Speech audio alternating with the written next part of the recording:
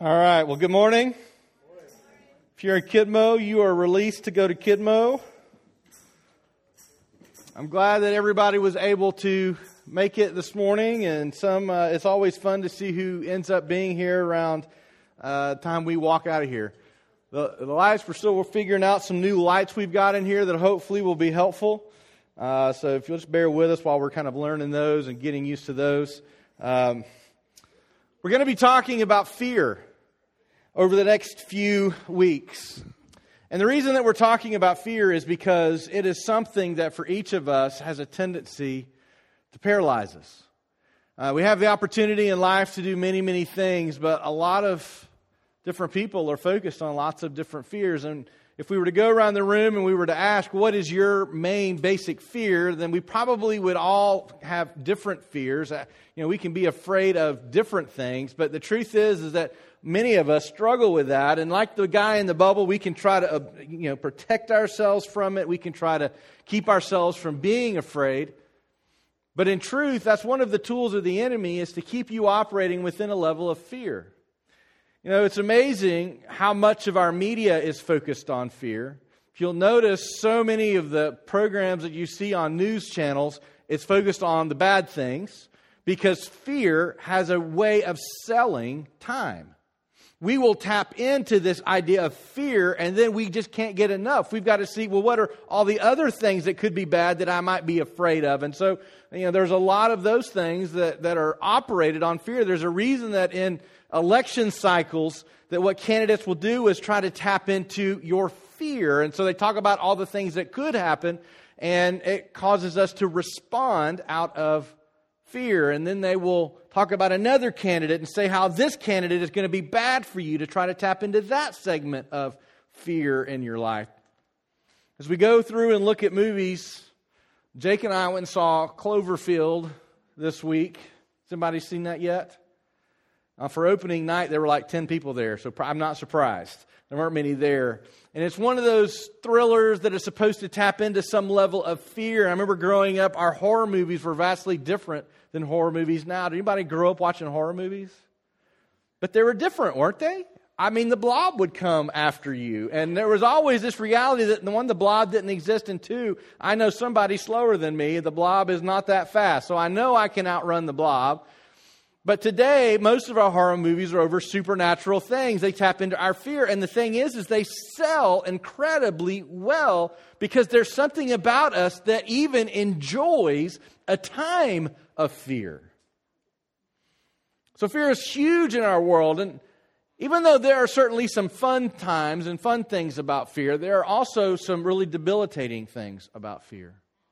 A lot of people struggle with anxiety disorders, and they constantly have this overwhelming fear that they can't name and they can't place, and they don't know what to do about it. They just know that there's this overwhelming sense of fear of something bad happening. Some of the most common fears, and I was doing some looking around and research to figure out, well, what are we most afraid of? And interestingly, these are the top fears of Americans today. Number one may surprise you. Before we show it, what would you say is the number one fear for Americans? Terrorists? What? Marriage? Where's David? And Steffi, we got to talk about this. Yeah, I'm just kidding. Marriage is actually, we're going to talk about that. That actually is a real fear for people. What do you think? What are some other top fears do you think? Wait a minute, I can only hear one at a time. I fear I will not be able to hear you all. All right. Being broke? Public speaking? Being disliked? Yeah, those are all great fears.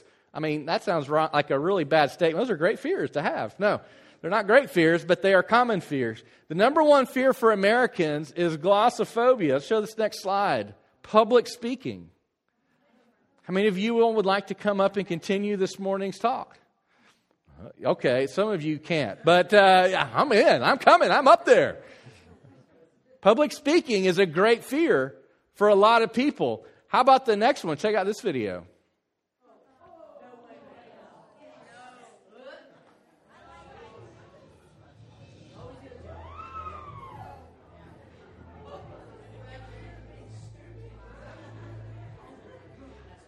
All right. Acrophobia, the fear of heights. As I watched that, I had this, my heart is quickening, right? Because I couldn't do that. I can't stand that. And so you can recognize that too. There are just some things. It's like, but a tremendous number of Americans have a fear of heights. What about this next one?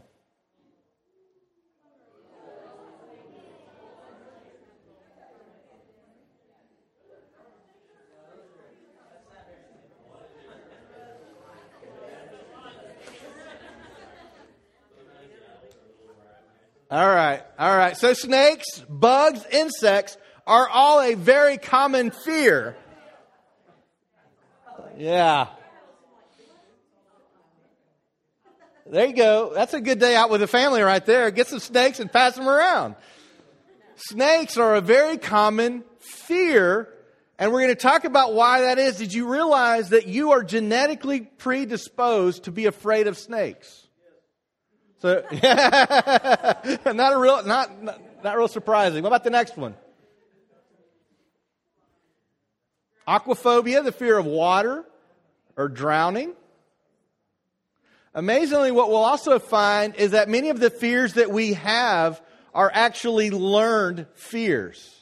Not fears that you're born with, fears that you learn over time. And when it comes to the fear of drowning and aquaphobia, the general fear of water, the farther you live from a large body of water, the greater your fear is of water or of drowning. We can learn these things. Here's another one in our house that is often talked about fear. The next one. Needles. Blood. Yeah. Next one. Claustrophobia, the fear of tight spaces, the fear that you're going to get stuck and you can't get out, the fear that you're going to be smothered. That right there could drive a lot of you mad. Next slide. Just we'll hang out with this one for a while. All right. Next one, the fear of flying. Now, there's only a certain group of people that probably have this fear, that have the ability to get away and fly somewhere. But you can actually have the fear of flying. I mean, there's lots of flying. Those are the top fears of Americans that are out there. But a lot of us have other fears, and those are some recognizable ones. But what about the fear of change? What about the fear of losing a job or not being able to have a job? What about the fear of not being able to retire? Or that by the time you're able to retire, you're so worn out that you can't enjoy retirement. So there's lots and lots of fears that are out there. And as we look through all of the fears that we deal with, there are some that you are certainly born with. Now, psychologists tell us that when you are born with two primary fears. Did you know this? And by the time you reach 1 year old, you begin to develop a third. The two main fears that you're born with is, number one, the fear of falling. Did you know that? You are born, you literally have within your genetic makeup a fear of falling. And number two is a fear of separation from your parents, specifically from your mother, more so than your dad's. So whenever you're born, you have those two primary fears. That's why when a parent leaves the room, your baby cries. That's why when your baby begins to move and begins to crawl and begins to be a toddler, when you leave the room, they follow after you, at least for a while. They want to be with you. And by the time that they're 1 year old, the fear of separation grows to the point where how you handle that fear will determine how your child develops moving forward. The fear of separation is something that as parents we can really struggle with. And if you're big fans of the Goldbergs, which we are in our family, our favorite character on the Goldbergs is Beverly. Anybody else watch the Goldbergs? It's our favorite show. I know I've talked about it before. I don't get paid to plug it, but I just love it.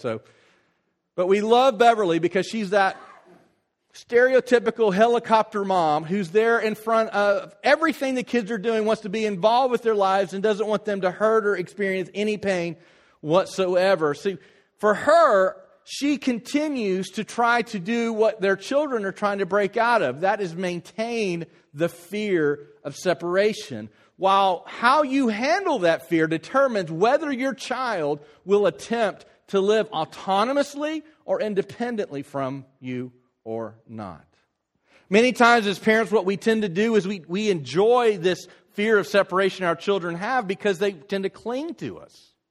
And we love that feeling, and so we continue that feeling. With Jonathan, he's our youngest, and we would joke about some of the words that he would say. One word that he would say instead of probably would be, probably is really how he would say it. We can't even say it, but he began to get to the point where he would say it correctly, like, no. Don't do that. Say it the way you were. It's so cute. We love that. We have the ability to try to keep our kids based in that fear, and yet many children today are afraid to go out and be independent because we've mismanaged their fear of separation. There is a need for them to develop past this fear. In fact, for many children, I missed one for babies, the fear of loud noises, and then the growing fear of separation. But for many kids today, have you heard the term boomerang child? A boomerang, do you know what a boomerang child is? It's a child that doesn't quite leave the nest. And there's some point in life that you love that and you welcome that and you want that to be the case, but there's a time when they need to go. Here, go to that next slide on stats. Keep going. 53% of 18 to 24-year-olds are living with their parents today. And in fact, 85% of college seniors plan on moving back home after graduation. And it's incredible how many people today struggle with their kids getting out, moving out, and staying out because they have never quite moved past this fear of separation. The problem with fear is that we don't always know what the fear is, but we can know that it has consequences on the way we live our lives and the effect that it has on other people. One of the crucial steps if we're going to move past our fear is understanding that a lot of these are learned. You are not born with all of the fears that you have. You are not born with all of the fears that you experience. And many of the things that are driving your behavior today, it may be simply something you've learned along the way because you didn't learn to deal with fear in a healthy way. Now, I don't want to assume that as a good Christian person that you're ever going to get to the point where you're not going to have fears. We're all going to have fears in some way. In fact, fear is something that was built into our makeup because it literally helps us to survive. The fear of snakes, for instance. The fear we often have fear of needles because we have fear of sharp things. Some of those sharp things are very detrimental to our ability to live. Those are built into us. They tell us we all have at some level a fear of spots. Spots being those types of animals that can overtake us and kill us and eat us. Wow. Is that me? Yeah, time's up. Time's up. Somebody's getting lots of notifications today. Let me turn mine off in case it is me. All right. So some help us. Fear of heights. That helps us. The first step to conquering your fear often, though, is the ability to name it. And here's what I want to share with you to begin with, that almost every single fear that we've mentioned, every single fear that you can have is rooted in 5 basic fears that every person on the face of the planet has. Every one of us has 5 basic fears, and every other fear is somehow a part of that fear. The first one is extinction or death, the fear of annihilation or ceasing to exist. Whenever we have the fear of extinction, those are the things that cause us to fear looking over the edge of a building. We're afraid of looking over the edge of the building because we're afraid that we'll fall and we'll die. The fear of drowning is the fear of losing your life. The second fear that every one of us has in some form is the fear of mutilation, and that is the fear of losing a body part or a part of your body that is needed, or getting sick and so you're not able to function the way you're supposed to function. The fear of mutilation. That's one of the reasons that we fear animals like spiders and bugs and other weird things. We don't know what they're going to do to us. A third fear that we often feel, and this is what we've talked about so far, is a loss of autonomy. The fear of being immobilized, paralyzed, restricted, enveloped, overwhelmed, and trapped, imprisoned. That's claustrophobia, but it also goes on to our relationships with others and our relationship with our parents. The fear of the loss of autonomy.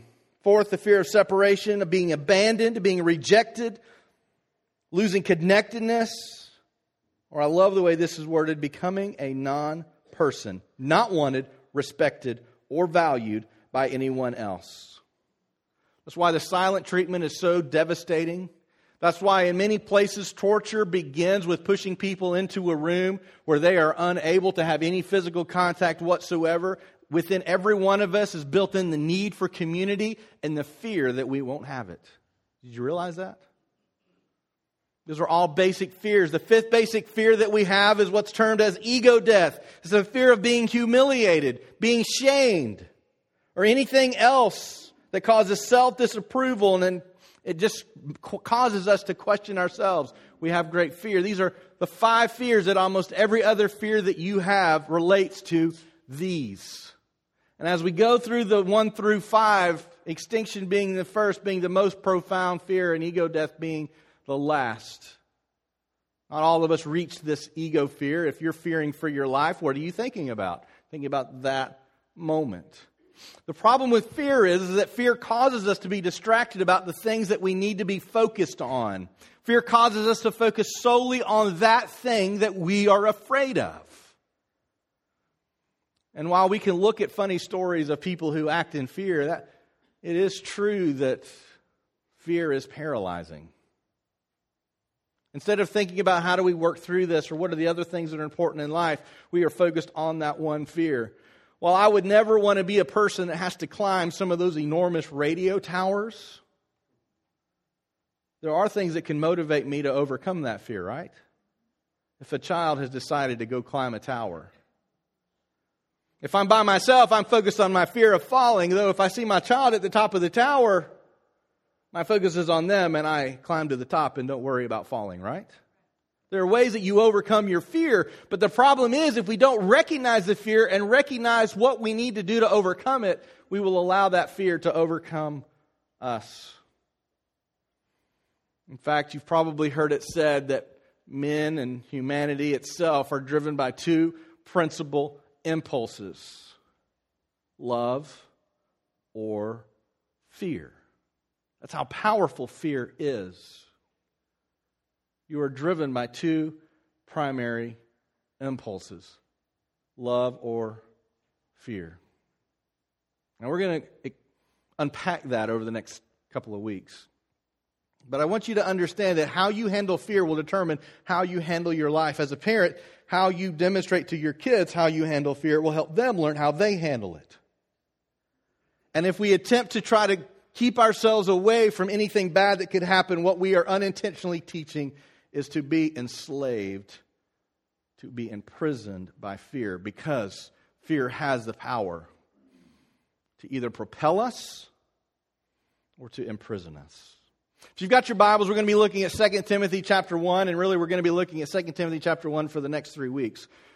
But today I want to introduce it to you, and I want to introduce one primary concept about how do you conquer fear, because as we look at this over the last 6 weeks, we've discussed 2 primary ideas. One is that God is the greatest thing that ever can be. He is real, He is true, and there's nothing greater than God. We have the opportunity to know that God and it's being in a relationship with that God. After all, we were created in that God's image. We've also discovered that the Bible, God's Word, is trustworthy, something we can believe in. And we've seen all the evidence out there that says this is real. This is the real deal. And while we are so easily able to look at things like Julius Caesar and say we know he's real, the evidence that the Bible is true far supersedes anything else that we believe is true from the ancient world. We know it can be true. So as we deal with these incredible issues in our own lives, as we deal with fear, we know we can go to God and He has an answer for this. Now, incredibly, as we look throughout Scripture, what we find anytime that a person comes in contact with God or an angel in a supernatural context, what is the first thing that they must say to the people they appear to? Fear not. Because ultimately, you and I are afraid of the things that we can't know or understand. Did you know that the reason that we are so drawn to scary movies is because they are the unknown? We are drawn to those. Not to be in the moment of fear, because very few people truly enjoy the moment of fear. But what we lavish is when the movie's over and we can then feel that we have conquered that fear. It's that relief. It can be an addicting relief to feel like you've just endured something and you've gotten through something. And it's not the movie itself that you cherish. It's the time that you get through it and realize, I have conquered my fear. Now, you may have conquered it through a box of popcorn, but that's why we do that. It's the unknown. When an angel would appear before a person, their first response was fear because it was the unknown. When God would appear, it was fear as a first response. So as we read through what God tells us about the world, we trust that what He says is true. We trust that He is good, that He loves us, and He has our best interest at heart. We can know that if He built fear into our reality, He did it for a reason. But yet, what I want you to know is God has also built within you as a follower of Jesus the ability to overcome fear. Now, I don't ever see myself overcoming my fear of heights. I don't think I'll ever get to the point where I'll just bounce up and down at the top of the edge of a building. I don't think I'll ever do that. But there are fears that can hold us back that we can conquer. We must conquer. And what we're going to find in 1 Timothy is that even those that are held up as true saints had to deal with their own fears. But God gave them the ability to do that. If you've got your Bible, 2 Timothy chapter 1, we're going to be looking at just the first few verses of chapter 1 today. But we're going to begin with verse 1. It says, Paul, who wrote this, an apostle of Christ Jesus, by the will of God, according to the promise of the life that is in Christ Jesus. Now, as we look through for this letter, Timothy is really a wonderful couple of letters that he's written. If you'll remember, Timothy is a very young man, and yet he is very deep in his faith. So Timothy at one point is getting all kinds of people saying, we shouldn't listen to Timothy. Timothy's nothing. He's so young. He's so immature. He doesn't understand things. And Paul comes to his aid and says, this youth can be a strength. Do not let anybody frown upon your youth. The impact he was having on others was incredible, and yet this letter was written specifically to Timothy because what we're going to find out is that Timothy was uncertain whether he wanted this life. What we know about 2 Timothy is it is the last letter that Paul would write before his eventual death and martyrdom. He would be, as historians tell us, though the Bible doesn't explain how it happened, historians tell us he was beheaded. This is the last letter he wrote before he did that, talking to Timothy about his fears of following in the footsteps of the other apostles. Now, if you will study through and you'll look at some of the material as far as what happened to each of the apostles, what happened to all but one of the apostles? They were martyred. All but one. John is the only one that we see that does not appear to have been martyred. At a ripe old age, writing the book that we now know as Revelation. And yet, isn't it amazing that the primary proponents of continuing the faith in that early history, the example by which they had were men who were killed for their faith, and yet it continued to grow and build. No doubt within Timothy's mind was also this possibility that if I follow in his footsteps, this could be what happens to me as well. So Paul is talking through his own knowledge and fear of his own death coming as he writes this. Verse 2, 2 Timothy chapter 1. To Timothy, my beloved child, grace, mercy, peace from God the Father and Christ Jesus our Lord. Guard the deposit entrusted to you. He's talking about his faith. He's talking about what he has learned. He's talking about the impact others have had on him. Guard what you have. Verse 3, I thank God whom I serve, as did my ancestors, with a clear conscience, as I remember you constantly in my prayers night and day. As I remember your tears, I long to see you, that I may be filled with joy. I am reminded of your sincere faith, the faith that dwelt first in your grandmother Lois and your mother Eunice, and now I am sure dwells in you as well. For this reason I remind you to fan into flame the gift of God, which is in you through the laying on of my hands. For God has a spirit not of fear, but of power and love and self-control. As we look at Timothy's life, what we have learned is that Timothy had a strong testimony in the power of the gospel at a very young age. Now, it's amazing within our current context that you and I live. Age is typically looked down upon, not elevated, right? The need to look and feel younger, to act younger is so out there that plastic surgeons have incredible practices now because they can help you look younger than you really are. Often we dress younger than we really are. We act younger than we really are because our culture values youth rather than wisdom. One of the problems of why our nation is where it is when we so focus on those which have not yet lived a full life, determining what life should look like, versus those that have wisdom and experience, sharing that with those who were younger, which is how God anticipated life would be.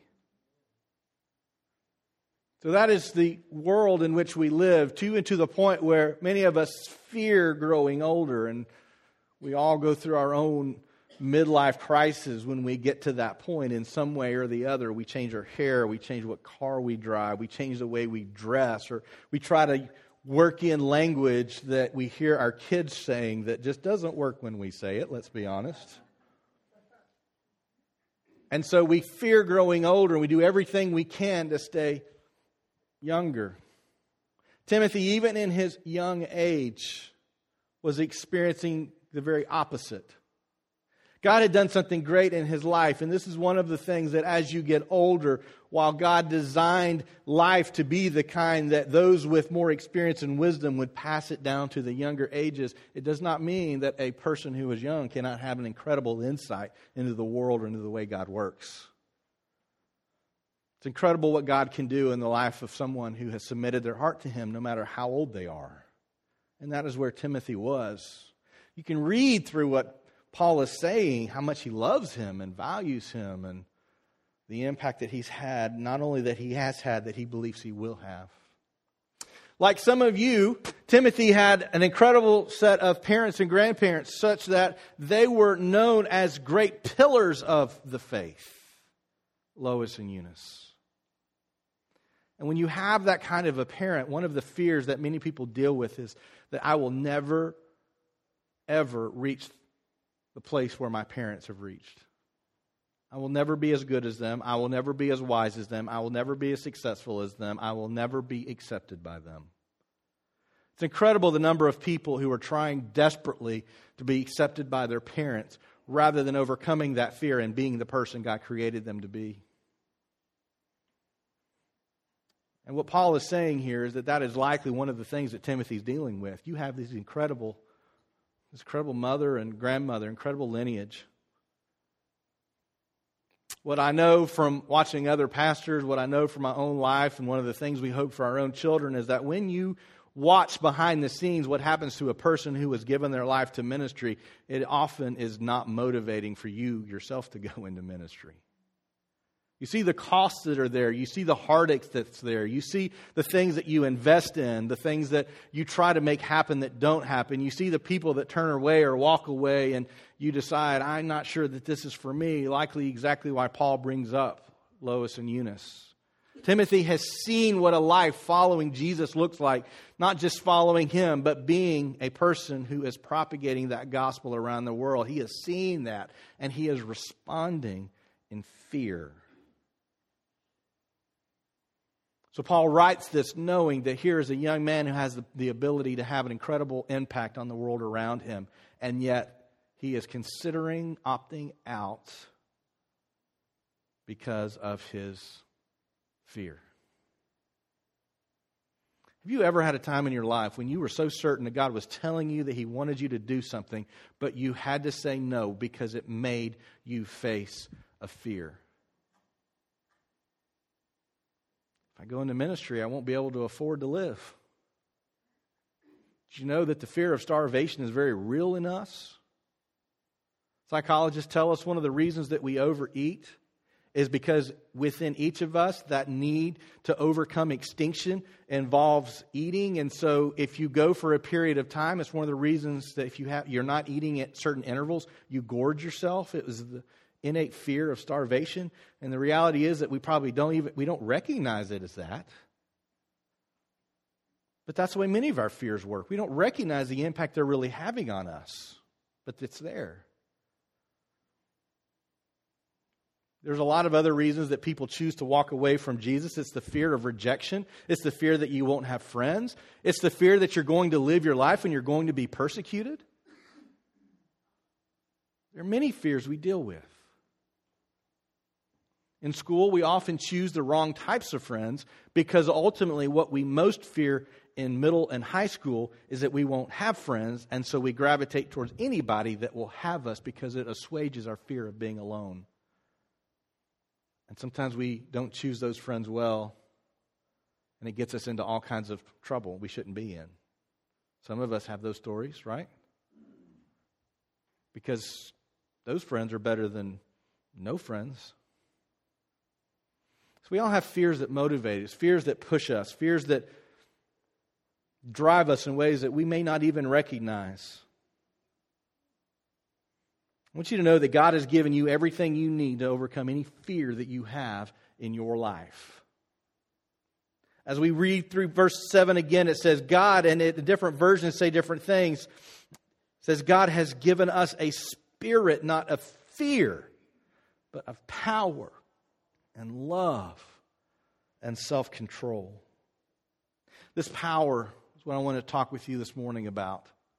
Now, if you're a Greek scholar, you're going to recognize that power can be used in different Greek words and they can mean different things. One of the difficulties in understanding the New Testament as it is written in Greek is that Greek is a much more technical language than English is. We have lots of shortcut words. We'll have one word that means a whole bunch of different things, and inflection, intonation, and context can change what a word means. But yet in the Greek language, it was so technical and complex that for each different idea, there was often a different word.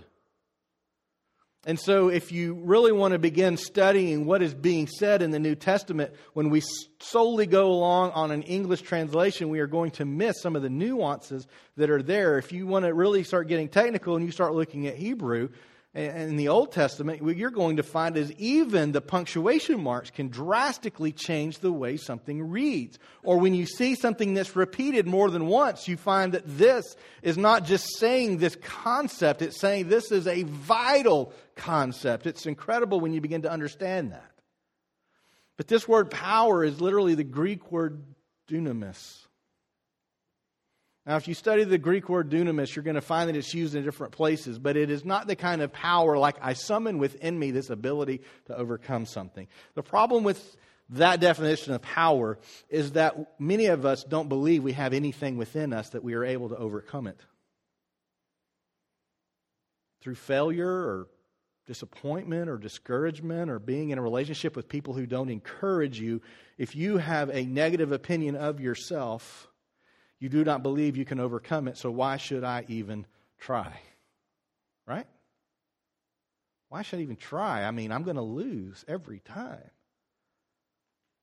Many of us have dealt with those fears in different ways, and we've just accepted them as this is the way life's going to be because I have no other way of getting out of this. The word dunamis is the exact same word that is used to describe the power by which Jesus himself was raised from the dead. It is not some innate power that you can have with the right upbringing or the right study or the right amount of confidence in your life. It's not that kind of power. It literally, dunamis is the miraculous power, might, or strength in which God has given you His power to accomplish it. What Paul is saying here is this kind of power that God has given you so that you don't live in a spirit of fear is the kind of power by which God has performed every miracle on the face of the planet.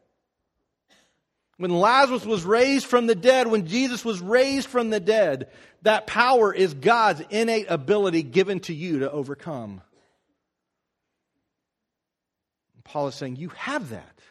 If you are a follower of Jesus, you have that in your life. You may not know how to tap into that, but you have that. And when I say tap into, I don't mean like, you have some innate super ability, and once you say the right formula in your head, you just, whoa, I'm super Mark. That's not the kind of power I'm talking about. But God has given you, if you're a follower of Jesus, this power.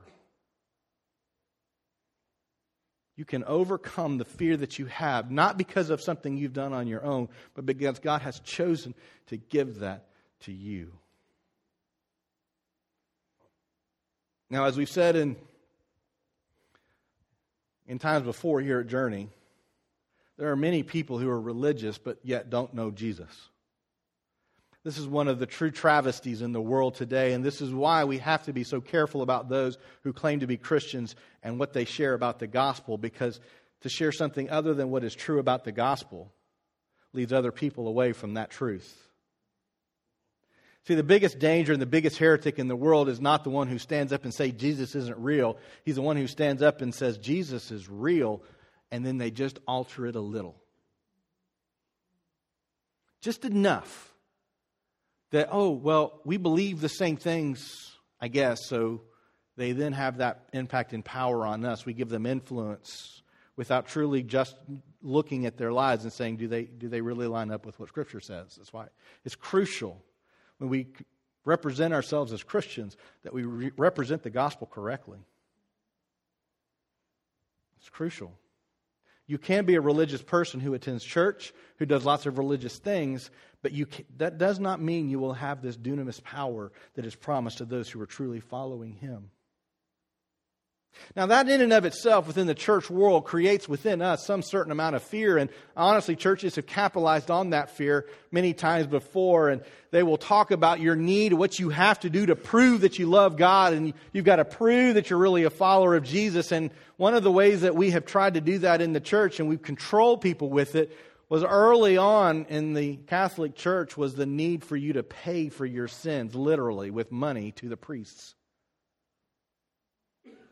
So through those dark ages at the time of Martin Luther, he watched this practice where if you sinned, a church would ask you for a financial donation for God to forgive you, and yet that goes against everything the gospel says. It's the very reason that Martin Luther started the Reformation that he did, even though when asked at the time, do you want to leave the Catholic Church? He said no.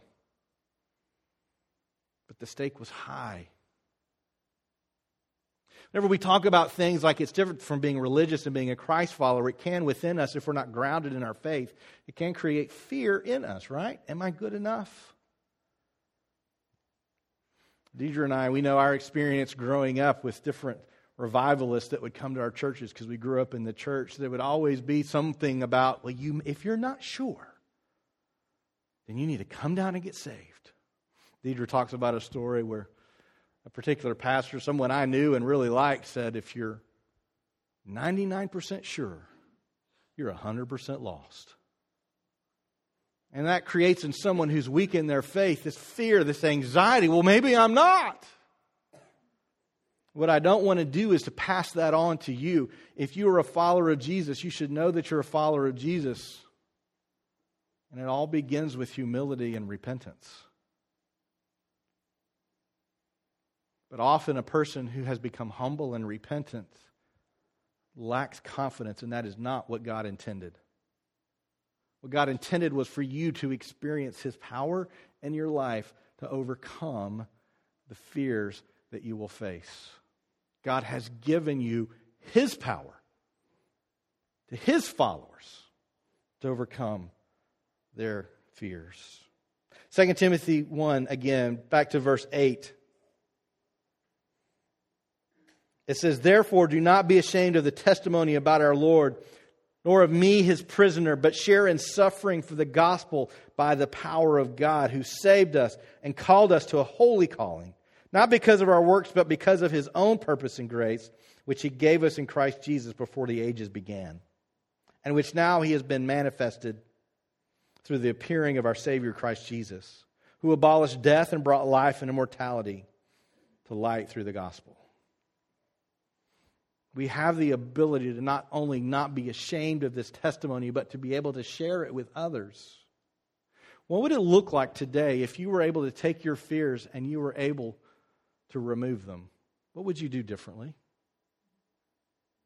What would you do as a family? How would you deal with your children differently? How would you teach your children? For many of us, one of the ways we can best parent our children is to deal with our own fears, because by doing that, we teach them how to deal with theirs. And we find that as kids are growing, fear seems to be increasing. That is not what God intends for his followers. What would it look like with your career if you weren't driven by fear? What would you attempt or try? How many people around us would know Christ because we weren't afraid to share him with them? And the reason we don't share Christ is not because we don't believe that in its goodness and what God can do for someone, but we're afraid that ultimately that person will reject us, which is exactly what the enemy tries to do with your fear. See, fear is one of the enemy's primary tools to keep you from sharing the good news in a broken world. If he can have you focused on your fear of rejection, then you will keep from sharing the gospel to someone else. If he can get you to focus on your fear that you're not good enough, then he will keep you from influencing and impacting the world around you. That's what the enemy wants.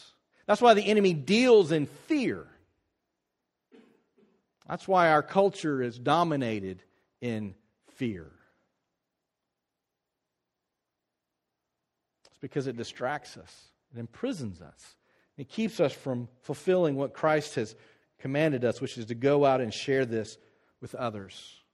Now, if you are a person who struggles with fear, especially if you're a person who struggles with anxiety, I want you to know that that does not make you less than anyone else, because as we look through Scripture, everyone who followed Christ struggled with fear. If you'll remember when Jesus, even after he rose from the dead and he appeared to the apostles, and they were able to look at him and put their hands in his wounds, eventually Jesus would go to heaven and he said, I'm going to prepare a place for you. And one day I will bring you to that place. But he did leave, and there was a period of time from when Jesus ascended to heaven to the time that they received the Holy Spirit, that great fear seized the apostles because people were after them to kill them. We read about that in Acts chapter 2, and they were all huddled together in an upper room, scared that people would find out where they were or what they had done. And this is what we read had happened. When the day of Pentecost arrived, they were all together in one place, and suddenly there came from heaven a sound like a mighty rushing wind, and it filled the entire house where they were sitting, and divided tongues as a fire appeared to them and rested on each one of them. And they were all filled with the Holy Spirit and began to speak in other tongues as the Spirit gave them utterance. In that moment of fear, God showed up and he imparted with them his power, to which they left that room and the gospel spread throughout the world. They faced their fear. Psychologists tell us that our greatest fear is the fear of dying, and yet when you know Christ, that no longer becomes your greatest fear.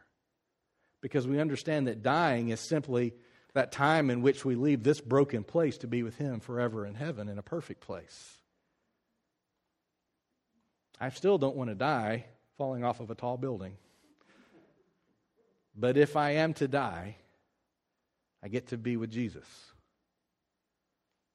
Extinction is not my greatest fear any longer. Now, I would prefer to die in my sleep at a ripe old age, but that may or may not be how it happens. But regardless, we don't have to fear that. Paul himself says that I would rather die and go to be with Jesus than to stay here to be with you. However, to be here with you is where God wants me to be, and so that is where I should be. But it would be better if I could just die and leave this place. See, the only way to see life that way is to see it through supernatural eyes guided by the Holy Spirit. It's the only way you can see it that way. But yet he did that. Some of us look at Paul and we think, well, when he wrote all this, what was he really afraid of? And while Paul didn't know the day he was going to die, Paul knew he was going to die. We read later in 2 Timothy chapter 4, towards the end of the letter, this is what he writes, and he wrote this in earlier letters as well, but the time was coming and he knew it. As he wrote this, calling Timothy, someone he loved, into the ministry that he also loved, he said, "For I am already being poured out as a drink offering, and the time of my departure has come. I have fought the good fight. I have finished the race. I have kept the faith. Henceforth there is laid up for me the crown of righteousness, which the Lord, the righteous judge, will award to me on that day. And not only to me, but also to all who loved his appearing." Paul was all but saying, I'm at the end of my life. I'm about to die. They're going to come and take my life. But I'm ready. I'm ready for it. I'm ready to accept it. And what comes after that is so much better than what I've ever had before that I can't wait to experience it. I want to remind you 2 Timothy 1, 6 and 7, and we're going to be talking about different aspects of these verses over the next couple of weeks, but I want to remind you, verse 6, "For this reason I remind you," listen to this, "to fan into flame the gift of God, which is in you through the laying on of my hands. For God gave us a spirit not of fear, but of power and love and self-control." What does it look like for you today to fan the flame of the gift of God that He has given you? Maybe it's to go back to some things we've talked about previously. Maybe it's to talk about Scripture, and I need to spend more time knowing what God has said. Is that what it looks like to fan the flame? Maybe it's to remember the promises that God has given you, promises to all believers, but maybe God has given you some specific promises as well, to go back and remember the promises that God has given you. I'm never going to walk into a snake pit on my own accord. Never going to do it. I'm never going to go, hey, come on, let's go. This is cool. It's fun. I'm never going to do it. I don't care if they're poisonous or not. I don't care if they're cute and they're little and they don't have any teeth. I don't want them crawling on me. I don't want any of that kind of stuff. Don't want it, don't want it, don't want it. But what would it look like if the fears that keep breaking our relationships were no longer controlling us? What if the fears that keep us from going after the things that we really want to go after, what if they no longer controlled us?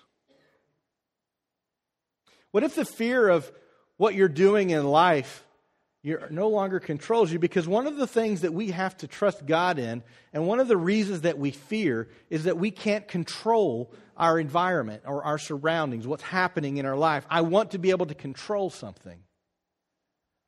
I want to be able to control my life. I want to know what my life's going to look like from my first breath to my last. I want to ensure that it's exactly what I want it to be. But God never wanted you to have that kind of control. And so operating out of the fear that you won't have that control is ignoring the fact that God wants you to trust Him instead. See, many times our fears cause us to realize the very things we did not ever want to experience. We fear being alone, therefore we try to control the people we are with, which drives them away, which causes us to be alone. We fear not having somebody to love, so we will love the person that will allow us to love them, even though they abuse us. But we're afraid that we won't have somebody else to love without them. So we hold so tightly onto them that we ruin their relationship. We're so afraid that our life won't look like what we want it to look like, that we hold so tightly to a plan that we never allow God to allow us to work outside that plan. And we never accomplish that which we wanted. Fear has so many insidious ways that it controls us. In parenting, our need for our kids to stay safe causes us to hold so tightly to them and keep them from anything that could harm them, that when the day comes that they aren't under our care, they don't know how to deal with a dangerous world, and they're affected by it. You see, the fears that we have can drive us into ways that cause us to fulfill the thing we were very afraid of. And there are times that we have to let go of those fears, and I'm not going to pretend that it's easy. But I want you to know, as a follower of Jesus, you have His power to make that happen. When we begin to understand fear in this way, we begin to understand why President Roosevelt said this most famous quote, that the only thing we have to fear is fear itself. Because that fear drives us to places we don't want to go. Ultimately, what I want to leave you with today, and I hope you'll come back next week as we continue this, is that your trust in God has given you everything you need to use His power to overcome any fear. Will we trust in God? Or will we trust in ourselves to navigate the things of this world? You have His power to overcome any fear. For some of you today, the first step of dealing with whatever specific or unspecific fear in your life is to recognize what it is, to name it. Many times the very first step is just to begin to understand why it is you fear this thing. And maybe you grew up with a family that overly sheltered you, and now you're afraid of everything. And you need to recognize it's because you did not have the opportunity to learn to deal with fear, which means now as an adult, you have to face your fears. You have to learn that now. And if you have children, do not continue that on with your children, but you need to understand where that comes from. If you have smothered every relationship you've ever had, you need to understand that there's a reason that you have done that. You have operated out of a level of fear, and you need to name it, and you need to deal with it. You have the power of God in order to do that. You have everything you need to overcome these fears. For some of you, the step is simply to take a true step in trusting in God.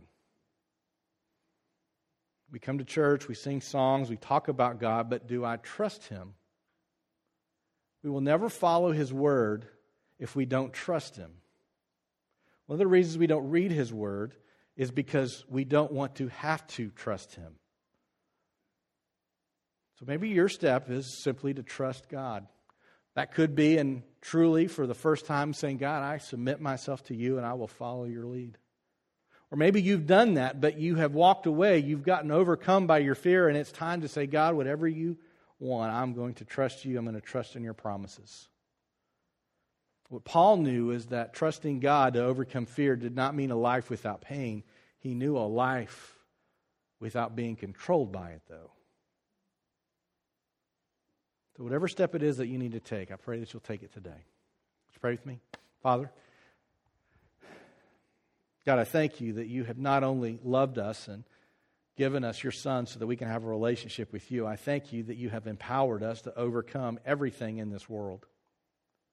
It is so easy to think about how wonderful heaven will be, but yet we're still here in this broken place trying to make our way through, and I pray that You would help us to do just that. Pray for those in this room and have so many anxieties over just things they can't even name. I pray that You would give clarity, give them a name for their fears. And ultimately for all of us who deal with fear in one way or the other, God, I pray that You will help us to trust You, that we will be able to utilize the power in which You've given us. Father, You have called us conquerors. Help us to conquer the fears that stand in our way. It's in Jesus' name we pray. Amen.